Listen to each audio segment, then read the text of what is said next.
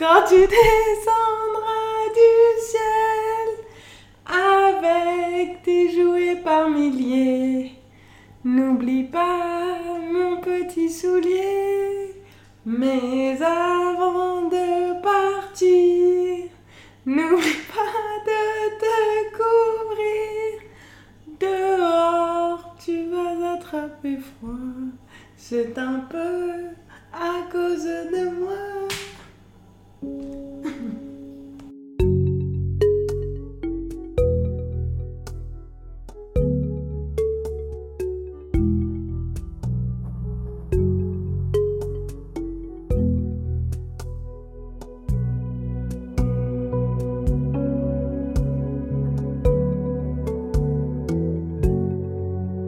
Introducing Passport People, a podcast where we talk to people about the places that matter to them. I am your podcast host, Finn, and today we are joined by the wonderful Melanie. Hello, Melanie. Hello. So, Melanie, for the large number of people listening to this who probably haven't heard of you, tell us about you. Well, I'm a filmmaker and I live in Edinburgh. Before that, I lived for a year in London to finish my master's. And as you probably can know from my first name, I grew up in France for the largest period of my life, but I was born in Russia and I moved to France when I was a kid. Okay, so there's a lot there to sort of unpack in terms of, you know, bit of France, bit of Russia, now you're in Scotland. Where would you say in all of that you do consider yourself to be from, as much as, you know, you can really answer that question? Well, I would say I'm French because this is the country I know the most and the one I spend the most time in. Yeah, I'd say the biggest part of me is French and I feel very European. After that, I'd probably say I'm from Paris, even though I lived only 5 years in the city. But I definitely spend the best Christmases in Strasbourg. Okay, and is Strasbourg where we're going to talk about today? Yeah. Lovely. Well, then without further ado, let's get into it.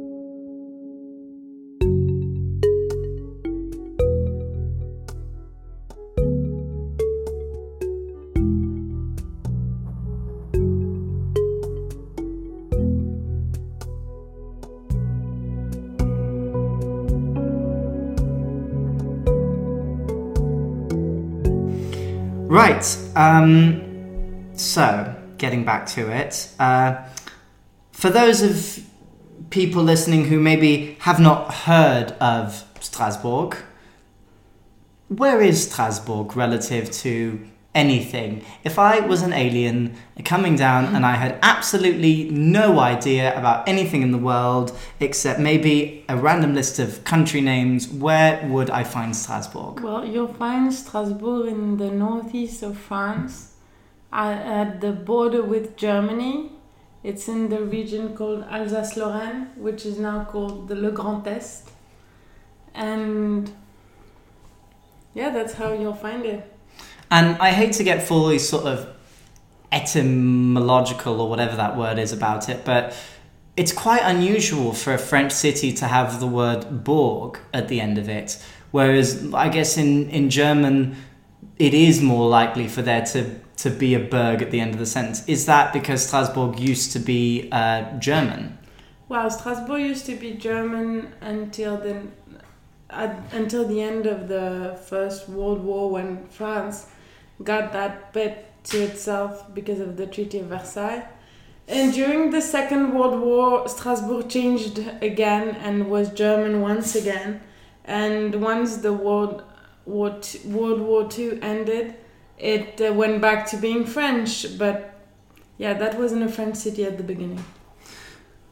Right, and so what does that mean today in terms of the relationships that people in that area have with Germany as a country? I mean, presumably with the German border right there, you must have had a regular relationship with Germany growing up.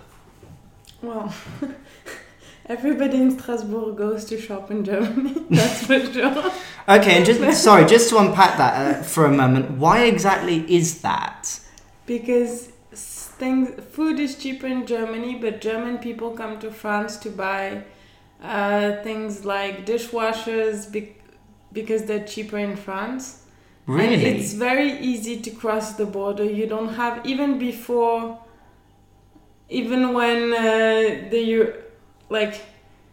even if you go to Italy, sometimes you might be checked, but if you go to Germany passing through Strasbourg, by foot, by bus, or by car, you will never get checked. There's even no people on the border with Germany, no policemen, nothing. People just come and go.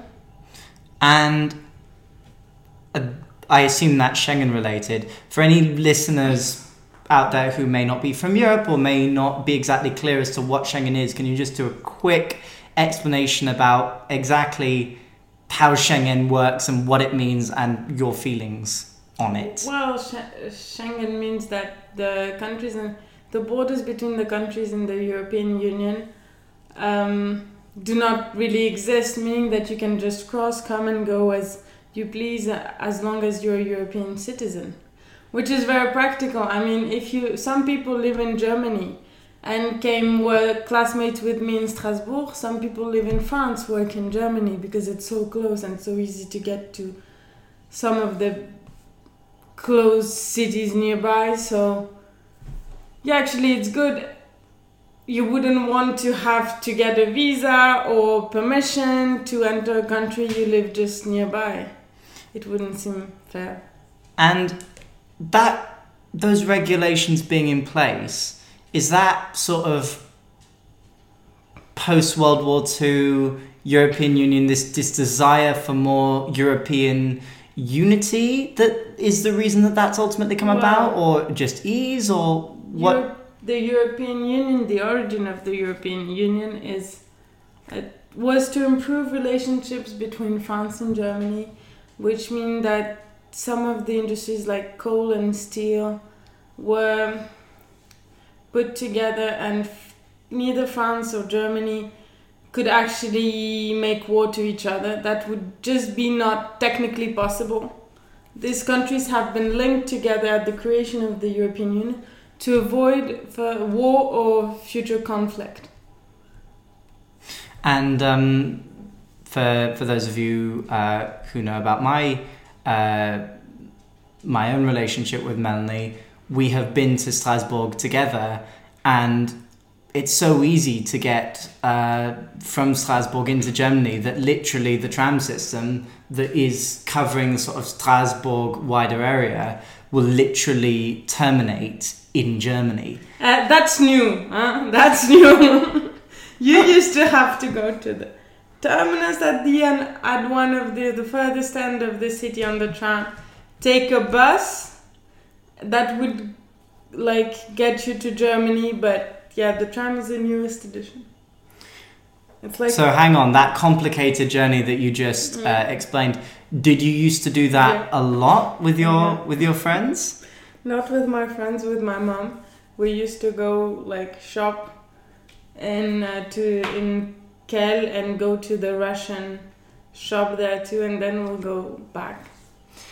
And did I also have it right in my memories of kind of our pre-conversations ahead of recording today that you and your friends, or maybe not you and your friends, but maybe you and, your older sister would go clubbing in Germany? Now, is that a minimum age thing, or is that it's cheaper there? No, is that you have... the clubs are better, and there are more clubs than in Strasbourg. Once you've been to the two there is in the city center, you can't really go anywhere else. And Germany is the one easiest to get, because even to go to the suburbs of Strasbourg and to other kind of smaller towns, you need a car. But you don't need a car to get to Germany. You can get by the bus and just get back home with the first bus. But a lot of friends, and yes, my older sister could get there. And the alcohol is cheaper too. So that's why everybody used to go. Very important thing to know. Sticking on the subject of alcohol and its cheapness, you were just mentioning the Russian shop in Kel. Now, again, if I remember from the conversations we've had previously, there is quite a large Russian community in Strasbourg, which I guess to a certain extent has a bit of history about how you and your family eventually came to Strasbourg, which we'll get onto in a sec. But I guess the question I'm asking is there something about Strasbourg and that region that has attracted a lot of Russian people in particular? A direct flight. Almost direct. Hang on, a direct flight? Almost, but through Frankfurt, which was the easiest way to get to France. And it was easier to come to France from Germany if you're coming from another country than to go to France directly to like Paris, where you'll be turned down. So hang on, are we saying Moscow-Frankfurt is a very popular route? Not a popular route, but an easy one. Okay, as opposed to Moscow-London or Moscow-Paris? Moscow-Paris, there's too many peoples in Paris. Okay. And like even just at Strasbourg is one of the first cities who got like language classes in Russian in middle schools or high schools, and it has the first international high school, which had the first Russian section until like 2013, something like that, when they decided to open up Russian sections in like Paris International High School. But before that, Strasbourg was the only one, which meant that if you were coming to Strasbourg, there were already a lot of things in place to kind of get you easily to learn French, to get you into the way of life and kind of how to adapt. And because there was already Russian-speaking people there, you could kind of still get a community around you. It's one of the few places in France where you have an important role of the community, especially the Russians one, because when you arrive, it's such a different language, and if you don't know your rights, well, nobody's gonna tell them to you.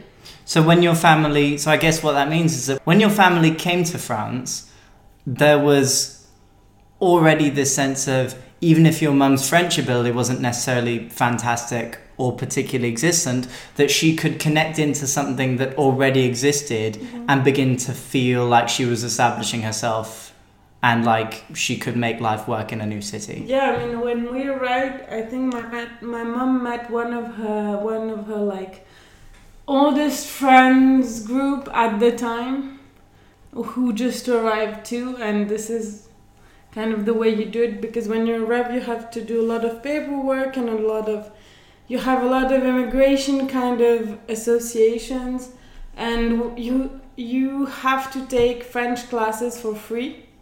Like, it's just something you have to do when you arrive, so you can meet a lot of the people there, and otherwise just like sitting somewhere doing the paperwork, you hear people speak, and it kind of happens like that. Or even when my brother went to... You can just say maternelle on the recording. I think we'll all live. What is maternelle actually? I want to say it's like... Nursery. How old? Are we talking like 5? It's like until 5. Until 5, yeah. Pre-K. We call it pre-K. Yeah, pre-K. And this is like one other kid was speaking Russian, sorry. And like, this is how he met him, then the parents met, and they're still friends today. It's interesting that already in this conversation we've kind of mixed French and Russian up twice. There are a lot of sort of cultural links between France and Russia in terms of the history and the arts, and people traveling from Russia to France after the revolution, and the number of Russian artists that have shown up in Paris and around France at various different points. Do you feel, as somebody that kind of has a foot in both camps, that you are part of that kind of cultural fusion that goes on, or do you feel like Russia kind of represents an early part of your life, but France represents a very separate, very different part. I'd say that there's no, like, today there's no real cultural fusion. Like, what you're talking about would have been true in, like, the 19th century, where all the nannies spoke French in Russia, all the aristocracy used to speak French, and all the artists and elite spoke French, and when Pushkin was the first to actually write in Russian. And at the time, yeah, today there is kind of a feeling that stays, because in Russia you can choose to study either English or French in school. But they took very different paths, and because of the USSR and the country closing to the West and everything that happened, it's kind of coming back with people traveling, young people, the generation of, like, my sister. They have the money to travel, the ability, and the possibility of getting visas, which wasn't always possible. There is something that's changing, but it doesn't really exist as such as I think you kind of picture it.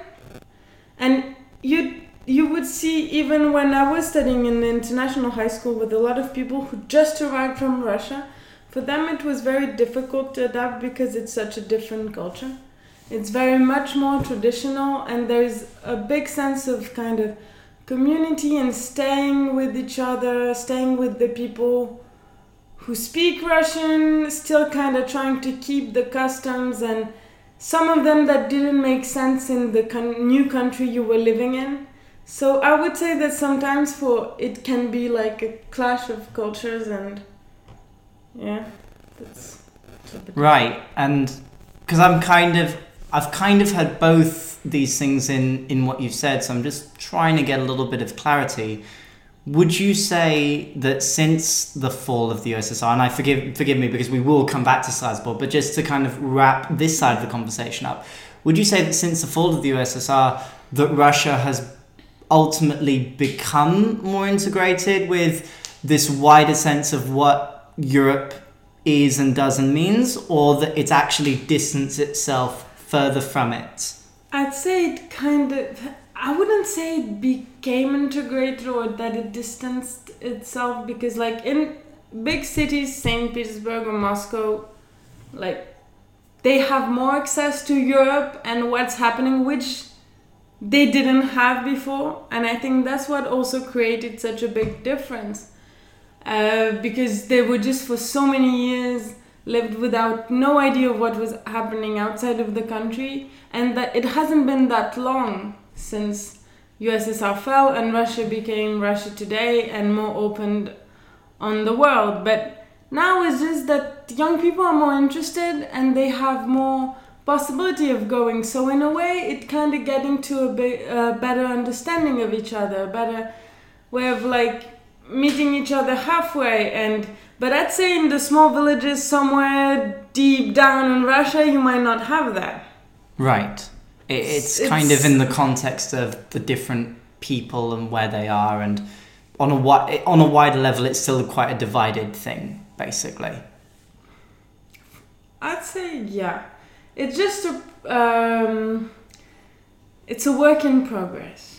It hasn't... We don't have enough time, we don't have enough to look back on to kind of say that it's this or that. It's still going on, and maybe in two or three generations, people will be able to look back and see, yeah, this is the road it's taking. But it hasn't even been 50 years, you know? That is true. It's 30? Like what can you tell in 30 years? Yeah. 30-year-olds out there, we know nothing about you. To kind of begin leewaying back towards Strasbourg, but doing so in the context of your sister, who is older than you by about 9 years? Yeah. Is that right? 9 years. I mean, so this is someone who would have grown up in Russia at its kind of early period of post-USSR/Soviet Union existence, and who would have come to Strasbourg with your family, having been a very classic Russian girl up to that point. I mean, obviously, we can't speak for her, and maybe it would be better to do a separate podcast with her in the future. But what was her transition to Strasbourg like? Well, she didn't come with us. She came 3 years after us. So when she turned 18, this is when she came to Strasbourg. But the difference is that she's Russian before anything else. And like when she arrived, she chose to go back to high school to learn French and to get the baccalaureate. And she even told me like, oh yeah, at first she was going on with all the Russian style, with all the makeup and full face, the way they still do it in Russia, and how like it wasn't really what was done in France, how she would get sometimes funny looks or teachers might not actually appreciate it, and how slowly she kind of also blended into it by toning stuff down or understanding that, oh yeah, maybe that's not how we do it here. But even the way she speaks, she will always speak with an accent. She will always make some grammar mistakes that my brother and I don't, because it's just more natural to us. And if she speaks French, sometimes she would do it in a Russian way, meaning that she would choose words she would have chosen in Russian. When for me and my brother, it's the other way around. Right. So in a way, because you made that transition earlier in your life, as opposed to her who only made that transition later, you have kind of taken on the French roots that you sort of subsequently developed from it, as opposed to your sister who, for the record, does speak fluent French and has worked in France for a good period of time, but who would, if we asked her where she was from, perhaps still consider herself Russian. Well, this is where she lived I think, the longest time of her life, 18 years, and now she's 33, so she hasn't lived in France for even half of her life yet. And she definitely has stronger connections to Russia. But when I arrived to France, I learned to read in Russian at the same time as I was learning to read in French. And my brother didn't even learn to read in Russian before much later in life. So it's a little bit different, a different kind of approach, when we kind of had still the chance, because I was 6, he was 5, to just consider it natural to learn it at the same time as French people do. We were just learning to read all at the same time, so there was no kind of difference, or there was no one who was kind of ahead or having to catch up, when you kind of do when you arrive much later and everybody already fully speaks the language, and you have to cram into 6 months the time most people had from birth, for example. So there's much more to catch up. It is very complicated, isn't it? To go back onto the sort of Strasbourg specific stuff, Strasbourg is the home of many international organizations that, certainly for me, coming there for the first time, I was very confused by what the difference was between all of them and what the difference was in what exactly they did. And as a Strasbourg resident, you know a lot more about this. So could you please explain it to me again, and then also to the listeners? Well, you have the Parliament, the European Parliament, which is very easy, which everybody knows about. Does everyone know about it? Well, where the deputies kind of meet up 6 times a year. The European Parliament, just to clarify, being the Parliament of the European Union. They spend 6 months in Brussels, where is their kind of unofficial home, and all the important meetings happen in Strasbourg. And you have La Cour des Droits de l'Homme for all the European matters on human rights. You can actually sue a country. As an individual, if you go to La Cour des Droits de l'Homme and says that some of your human rights have been infringed by some of the European countries, I can actually sue them. It happened. on environmental matters. I think France got sued, Germany got sued. Like there was some things happening there, and you also have the Council of Europe, which is a not political Europe, sorry, but geographical Europe, meaning that countries like Russia and different countries of the US, ex-countries of the USSR could have been represented if someone sent a deputy there. So, for example, your Azerbaijans, your Belaruses, your Ukraines, that lot. And that was what brought your family to Strasbourg. Yeah, my dad was representing the Party for Chechen Independence as like there. And so I guess this kind of brings a more full picture of your family coming to Strasbourg, and consequently the life that you had in Strasbourg as the family of effectively a diplomat. What was that like? Did it feel a lot of the time like you were sort of kept to your own sort of culture, particularly with the number of Russians who were there, or did it actually mean that there were all these nationalities and kids that were from everywhere and you kind of engaged with all of it? Or not really. Like you don't really attend any of the big. We were too young. Right. And so you don't see the difference. Like we were going to school and having a lot of just friends like everybody else. The only difference you could get is when sometimes TV comes to see, hey, look, and now we're gonna film you playing, you and your brother. Oh, and now play the piano.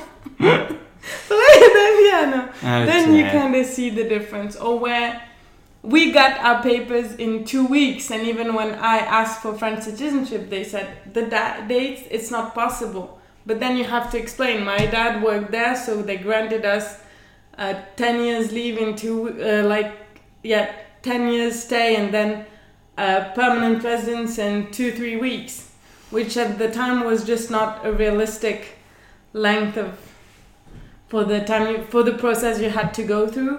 Or sometimes you would have officials from Russia coming, and for example, the Dudaev's widow bought me my first porcelain doll, and I had no idea who she was. I thought she was just a friend, and then it appears she was the wife of Dzhokhar Dudaev, which was one of the most famous Chechen president, which my brother is named after. Oh, I didn't know that that's where Dzhokhar's name came from. I just assumed it was something to do with the tennis player. But there you go. That's my level of ignorance for you. So with everything that you've just said about kind of that relationship and all these international organizations coming together, did you feel growing up in Strasbourg that it felt like a sort of a very international, very European city, or did it feel like a French city where these bits just kind of happen to be there? It doesn't really feel like... well, it is a French city, but what I mean is you do have a lot of foreigners and Europeans, and because of the schools I studied at, especially high school,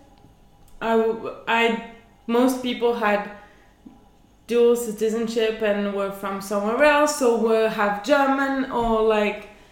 There was always another factor into it. I had half French, half Polish best friends for a time. And the first time I actually had friends who were French for like generations was when I studied in uni in Paris. But before that, I actually never knew anyone who wasn't half something else.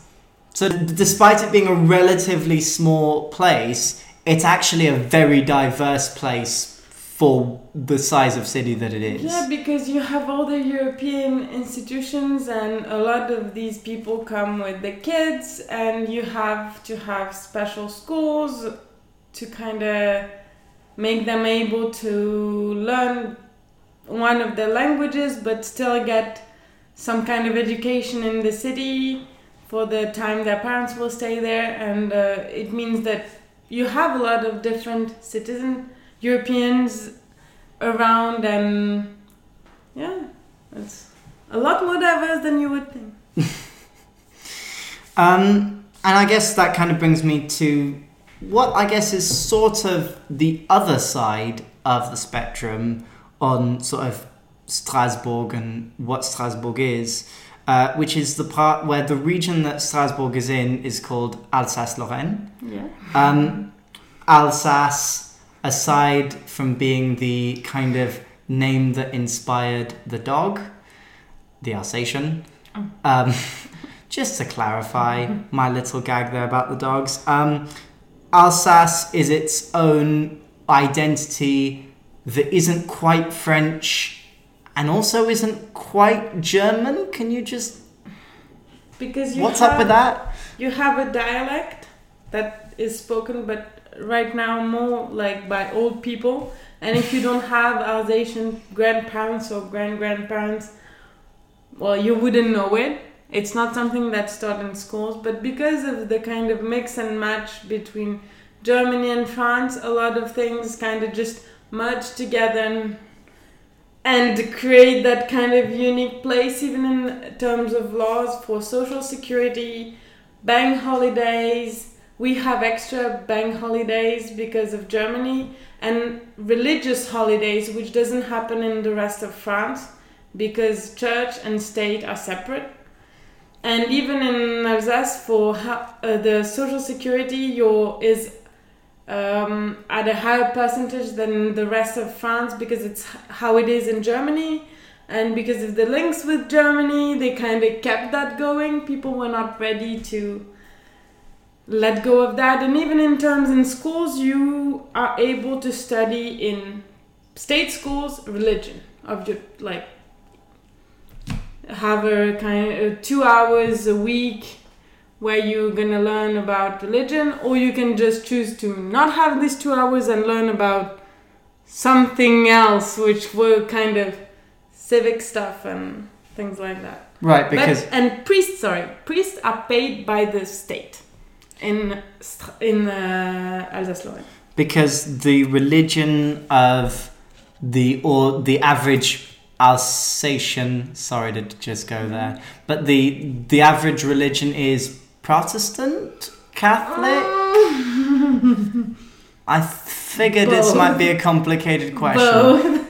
Okay, like, so the French state pay for two different types of not priests. two. All the religions in there. They will pay for kind of... They don't have really the choice, but I don't really know why, but I know one thing that we were taught in school that weirdly, except for Alsace, nobody pays the church. The church has to pay its own priests and everything, and in Alsace, because of the different link with religion and probably how they got that region, the state had to keep paying for it. A lot of people are very religious. They might not all practice, but a lot of people go through all the steps to the communion, have been baptized, and go to like religious gatherings for kids. There are stuff like it. I've been to some of them. Never went back. And even like in the Protestant church, they had a party, and you could learn how to write your name in Arabic. So you kind of have a melting pot. Even in Strasbourg, you have a mosque somewhere, then you have La Synagogue, and a lot of other churches. An Orthodox church, Protestant church, the Catholic church. You just have it all. All the churches. You can just choose whichever you like. And I guess that kind of brings me to the question of how that translates into the politics that goes around, because Strasbourg is obviously very, very European and very very far right. Well, and this is what I was going to say, is that the surrounding region is at the same time very sort of anti that. And it's interesting that in talking about this sort of Alsace identity, that on the one hand we're talking about the Protestant and the Catholic side of it, and this fierce, kind of trying to hold on to this dialect that is Alsace and this identity that keeps them separate from the rest of France. But at the same time, there being this sense of, well, hang on, we've got people from all over the place here and all types of religions, and immigrants are turning up here. There's nothing we can do to stop that. And what does that mean politically for living in the city, living in the region? You never know if you live in the city, or even in the closest suburbs. You don't really notice it.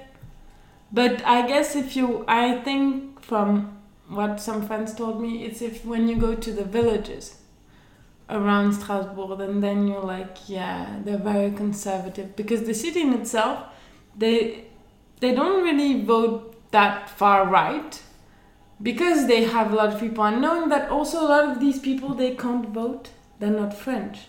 So they can't vote. And the average age of the population in Strasbourg is around 40.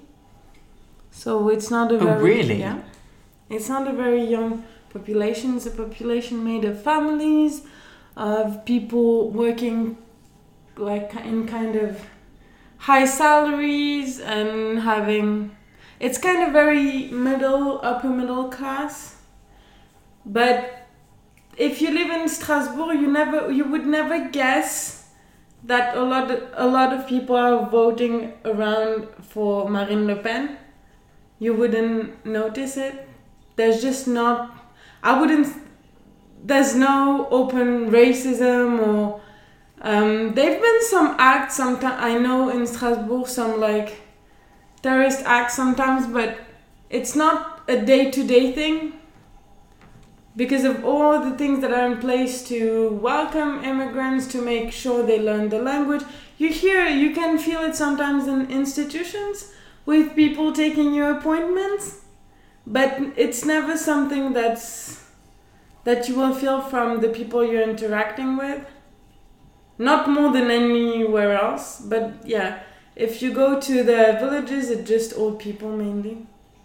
So, I mean, I'm sorry, but it's like if you go to my grandmother's village, most of them have never seen a foreigner in their life.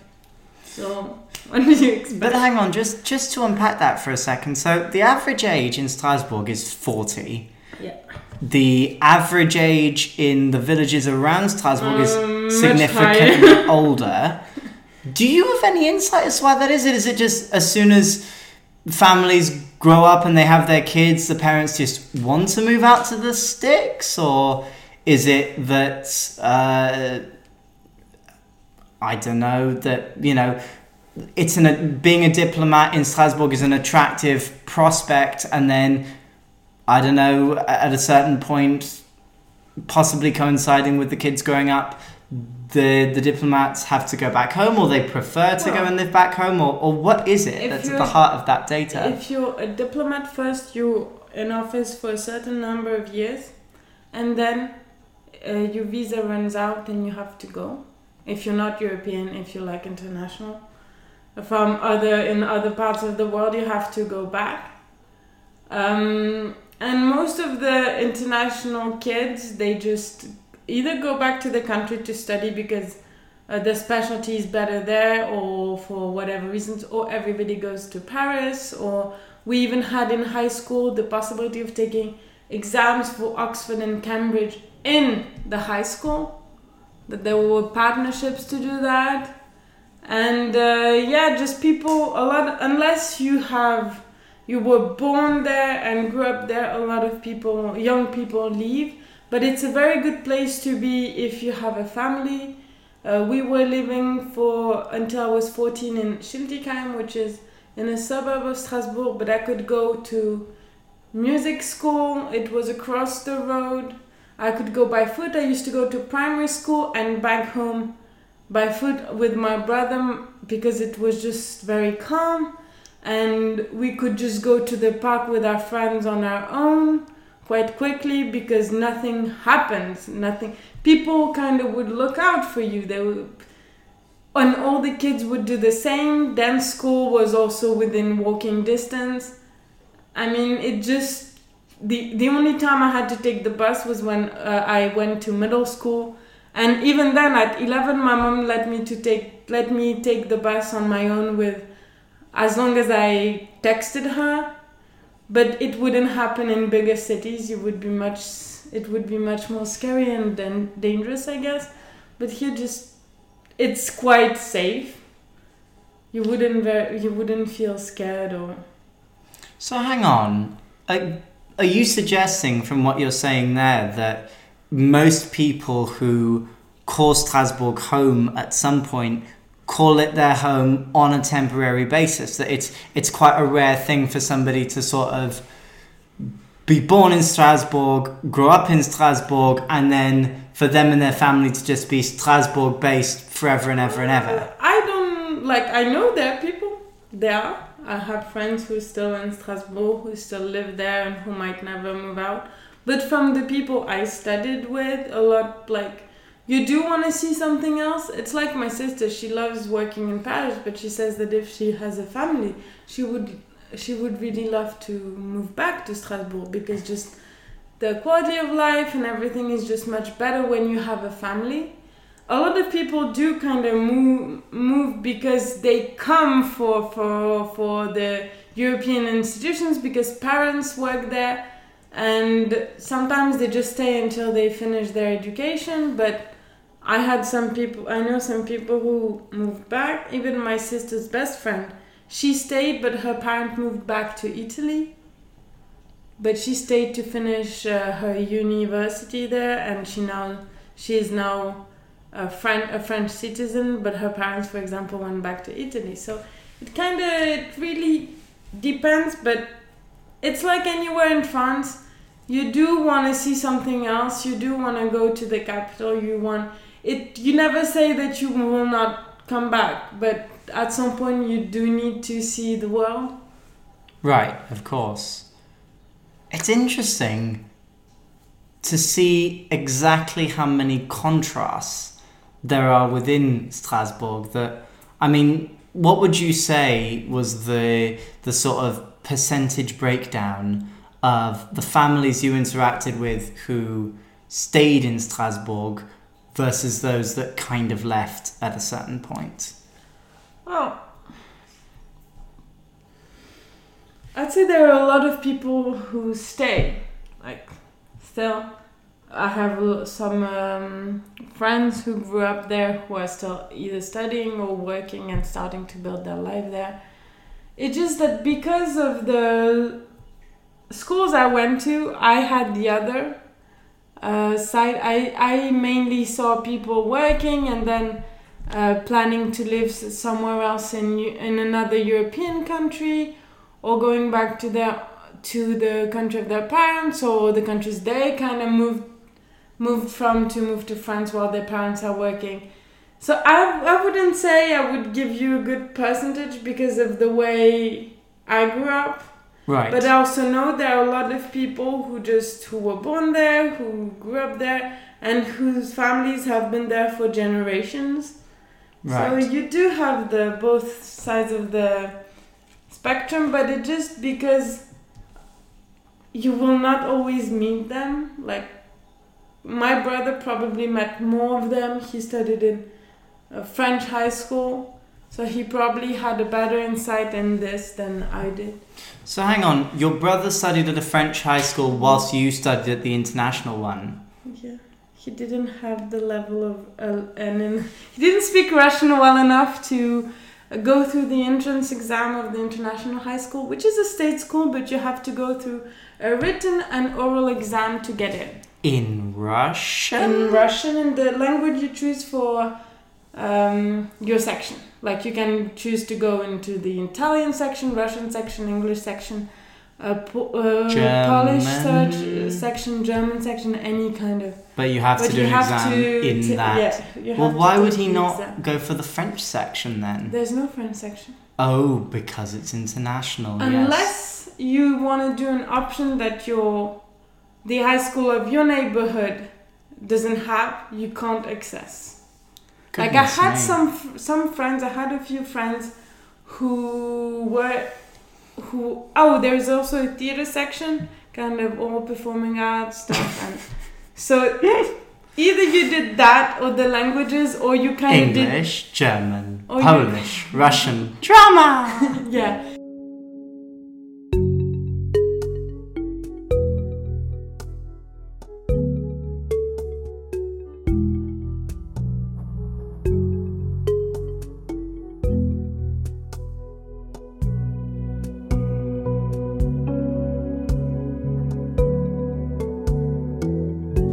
But so hang on, were the classes taught in the different languages? Well, I had you have all the French normal stuff like math, science, French in French, but then you have in your own language literature, history, geography, and with the Russian section we had grammar.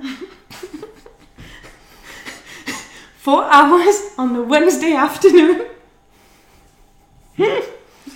Hey, Russian grammar is probably complicated. I can't say because I don't speak it, but probably you'd is. spend 10 to 12 hours with your section per week.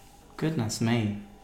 I mean, so effectively, that school was running 5 different schools Kind of. under the same roof. I mean, wow. Credit where credit is due, if that's the route that you want to go down. To come back to you a little bit, you mentioned slightly earlier about your French citizenship. Yeah. You are now a French citizen. You have been able to come to the UK and live and work here on your French citizenship. Yep, and have been able to experience studying here and now working here. On the back of doing that, what was your process towards getting that? Because obviously when you first entered France, you were not a French citizen. That was hell. The Really? thing is, I thought getting French citizenship was easy. You need to live 10 years at least. Or like, we had to live 10 years, but my sister got it after 5 years. Why? The law was different and she was an adult. Like she arrived just before her 18th birthday, which she was still considered as a minor. And after 5 years, because at the time you didn't have to have like a stable job to apply for citizenship, which you do now, she got it while she was studying. But because me and my brother, we were still minors, we depended on my mom. And when my mom applied for citizenship, it was refused because she was divorcing my dad, who was still going back to Russia, so he didn't have the 5 years. And even though he didn't apply, they treated us as a family and not as just like, these 3 apply for citizenship, so we didn't get it. And at the time, then my mom told us to wait until we turn 18, which when you first have to apply with all the elements of your file. Me and my brother, we were treated differently because we were 6 when we arrived. But since I think 2011, 2012, you need to have a stable job. Okay. So we had a different status, so it meant that it didn't apply to us at the time, even though the law has already passed. And you have to go through medical visit to prove that you were healthy, which was a bit of a joke. We lived in the country for more than 10 years at that point. So if we were sick, they would know. And he didn't even check mine. He saw the French carnet de santé. He saw the kind of, oh yeah, you've been here for ages, go. So you did a medical check. You do at 18 when you apply. You have a medical check. You have a French exam. It's designed for people who just arrived and after kind of language classes, which is like, oh, I can see the Eiffel Tower. This is my favorite monument in France. Or like, name 4 monuments, French monuments. You're like, is this a joke? And they kind of, still ask you what you want to do, what are you doing, which was completely irrelevant for me and my brother because we grew up there. There was just no difference But it's something you have to do. Then you have to get a bunch of papers together. Like we had to go back to our primary school and say, hey guys, can you just make us for every year a paper, even though we had all the school reports, a paper stating that we actually studied there, even though we have all the school reports to prove it. So you have to basically prove how long you've been and what you've been doing and how well you've been integrating into the French culture. My brother and I, we were nicely, they told us we didn't have to go through the life in France and stuff like that, but we had to go through French history. I studied it in primary school, which was made by a guy who was also like a foreigner, but I think they did that because they wanted people to feel comfortable. You did that with people who just arrived in France, who just moved, who don't speak French, and you're like, yes, but that date is wrong. And then you have, at La Préfecture, you have a kind of an interview with someone who checked all your files and kind of ask you a lot of questions like, who's the prime minister? Who's the president? Are you planning to move back to your country? What is the first lyric of La Marseillaise? No, they don't ask that to you. But my brother, they asked him, oh, would you be ready to enroll in the army if we were at war? And when he went out of it, he told that to me, and he said, I said yes. Because of course then they would be like, oh yeah, we don't want you, but if we need you in the army, yes! Are you serious? Goodness me. But it's kind of, or would you be willing to vote? Would you go like, or things like, yeah, what are your plans? And I guess it kind of makes sense when you've just arrived. They just want to see if you're going to stay in the country, if you're actually planning probably on getting a job or something. But for people who we grew up there, it was a bit artificial and a bit stupid. Basically, it's kind of a year-long process, because if you just didn't submit one paper, they throw the file back at you and tell you to come back in 6 months.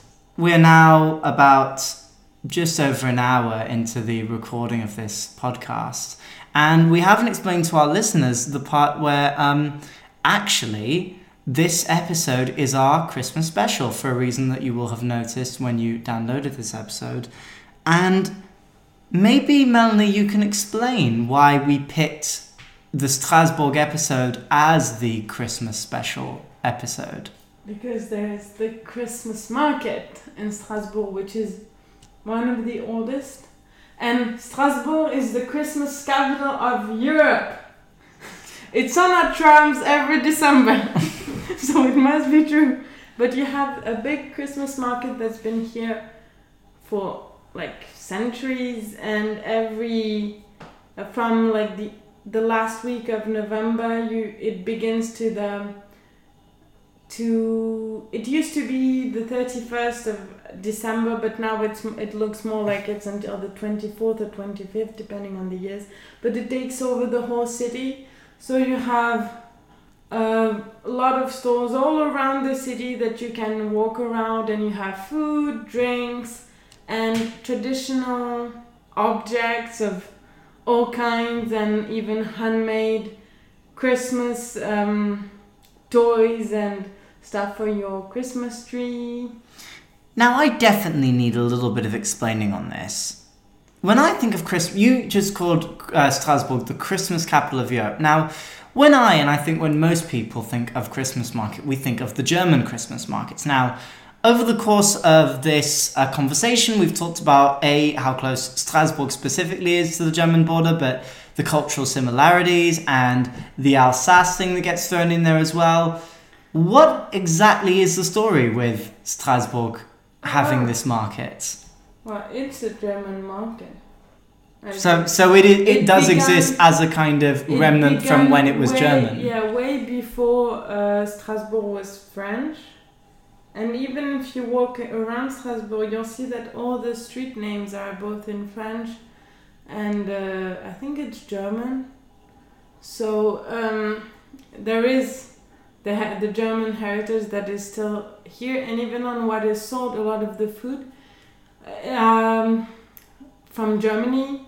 Some specialties are German, and all kind of Alsatian, a mix between France and Germany, and a lot of everything that is there has been there for so long, and it has probably evolved, but you have at its roots kind of all the traditional things you could have found.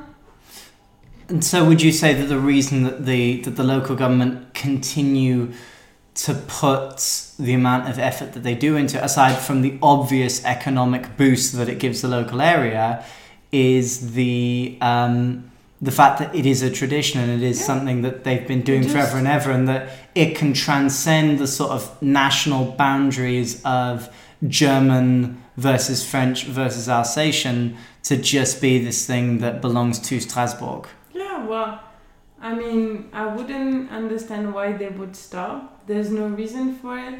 And it's also very famous.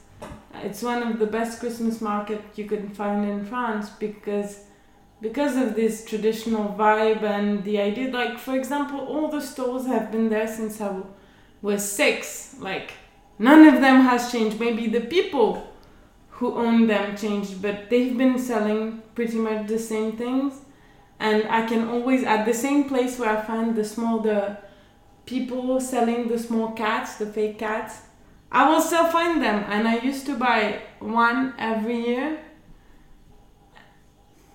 And yeah, if you stop it, it would just lose all of its charm. And this is where Strasbourg is just, it's mainly in the city center too, where there are a lot of tourists. And it's not just the Christmas market, it's all the decorations, all the big Christmas tree. You kind of start putting up beginning of November, then they get it all lit up and all pretty by the end of November. It's such a big thing that they do get a French celebrity for lighting it up on the first day of the Christmas market. And with my kind of cynical English traveller hat on, I'm thinking, well, but isn't it just another one of those overpriced Christmas markets? Well, first, it's not overpriced because everybody comes to buy the Mariage Frère tea, which is cheaper than in the shop. So that cannot be overpriced, and you can find a lot of things for very cheap, and even just the food.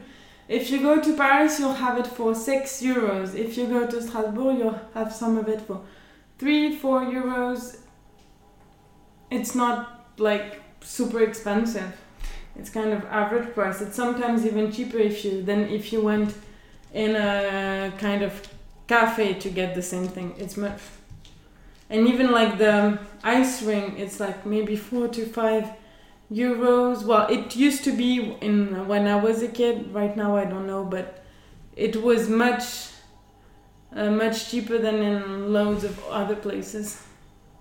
It's interesting actually, because on the trip last year where we did go to the Christmas market, we consequently also went to Berlin very soon after. So we had the opportunity to sort of contrast and compare the two Christmas markets going on, and I found it quite interesting that despite the fact that things tend to be cheaper in Germany than in France, that first of all the prices were way better in Strasbourg than they were in Berlin, which again maybe because Berlin is a big city. Yeah, probably. And with Strasbourg, I think because it's smaller, everything is also slightly more centralized, and so there's much more opportunity to sort of be competitive with prices of things. But the other thing that I noted about that Christmas market is that it gets a perfect balance of the German element and the French element. You can be having, oh goodness, what's that amazing potato thing?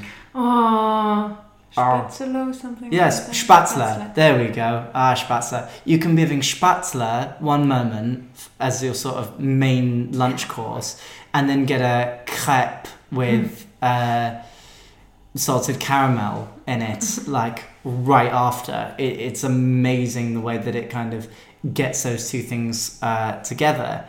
And it's it's really astounding to see, because I think I certainly wouldn't have known about how special it is as a Christmas market and how unique it is from the sort of more famous German ones until I was brought there. So any of you who are looking to go to a Christmas market, maybe next year, definitely consider Strasbourg. But we do have a lot of like tourists who stop on their way to Germany in Strasbourg for the Christmas market, or people who travel from Paris to Strasbourg for the Christmas market.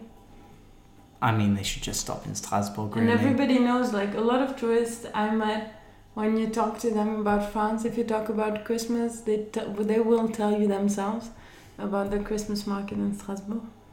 I will also say I am definitely skewed by the magic of Strasbourg, because to tell my Christmas tale from last year, it's Christmas Eve night 2018, and Melanie and I are getting ready to go downstairs for dinner because we're having Christmas Eve dinner with her family, and outside the window we can hear this singing going on, and sure enough it's 2-3 women with like what must be 20 school children just outside a shop singing all the big Christmas carol hits just randomly on the Grand Rue, which is the kind of central main high street.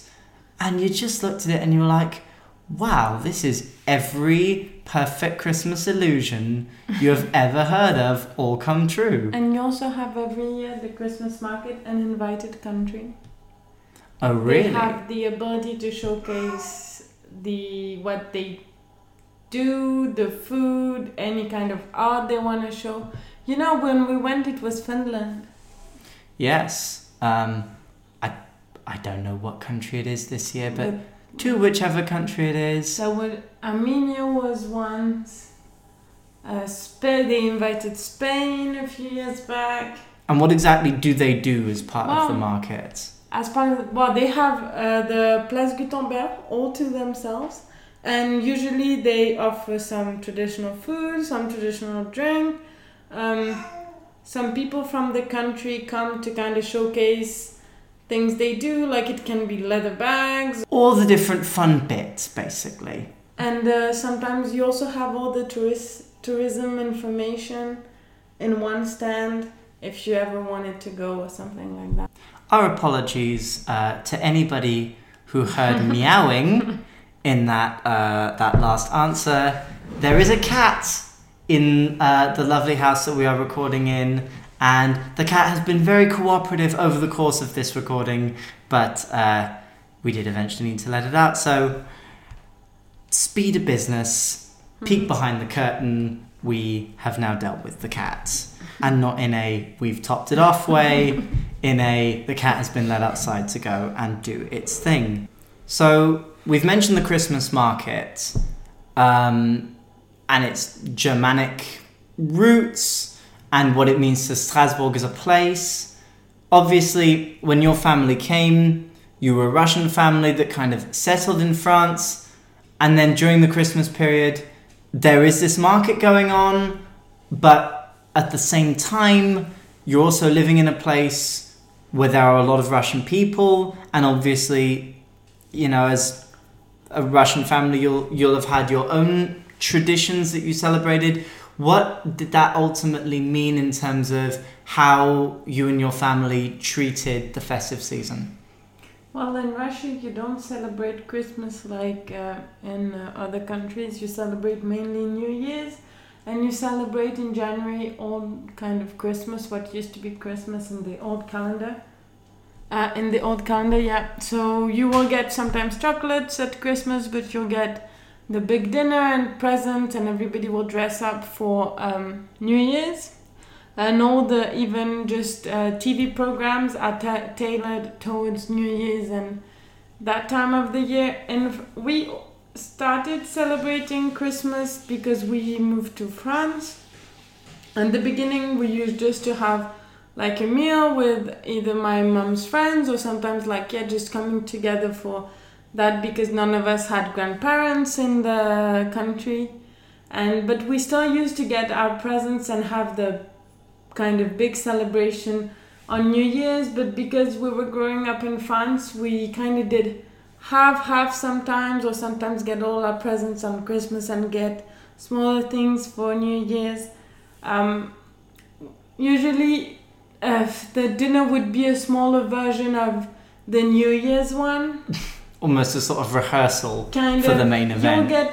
sometimes we would celebrate at my mom's friends, so you'll get still the same meals. You won't really get like traditional French until until we had like a stepdad who was very European, and so which meant like he was more into traditional stuff than we were. We used to have only Russian food for both Christmas and New Year's. We'll basically finish eating it off around New Year's and eat the same thing again on New Year's for the week after.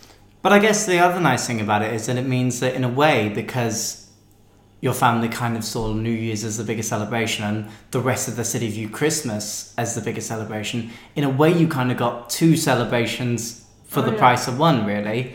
Yeah, and I mean, I guess, it was just, Christmas is kind of the warm-up for what is ultimately the really big celebration 6 odd days later, really.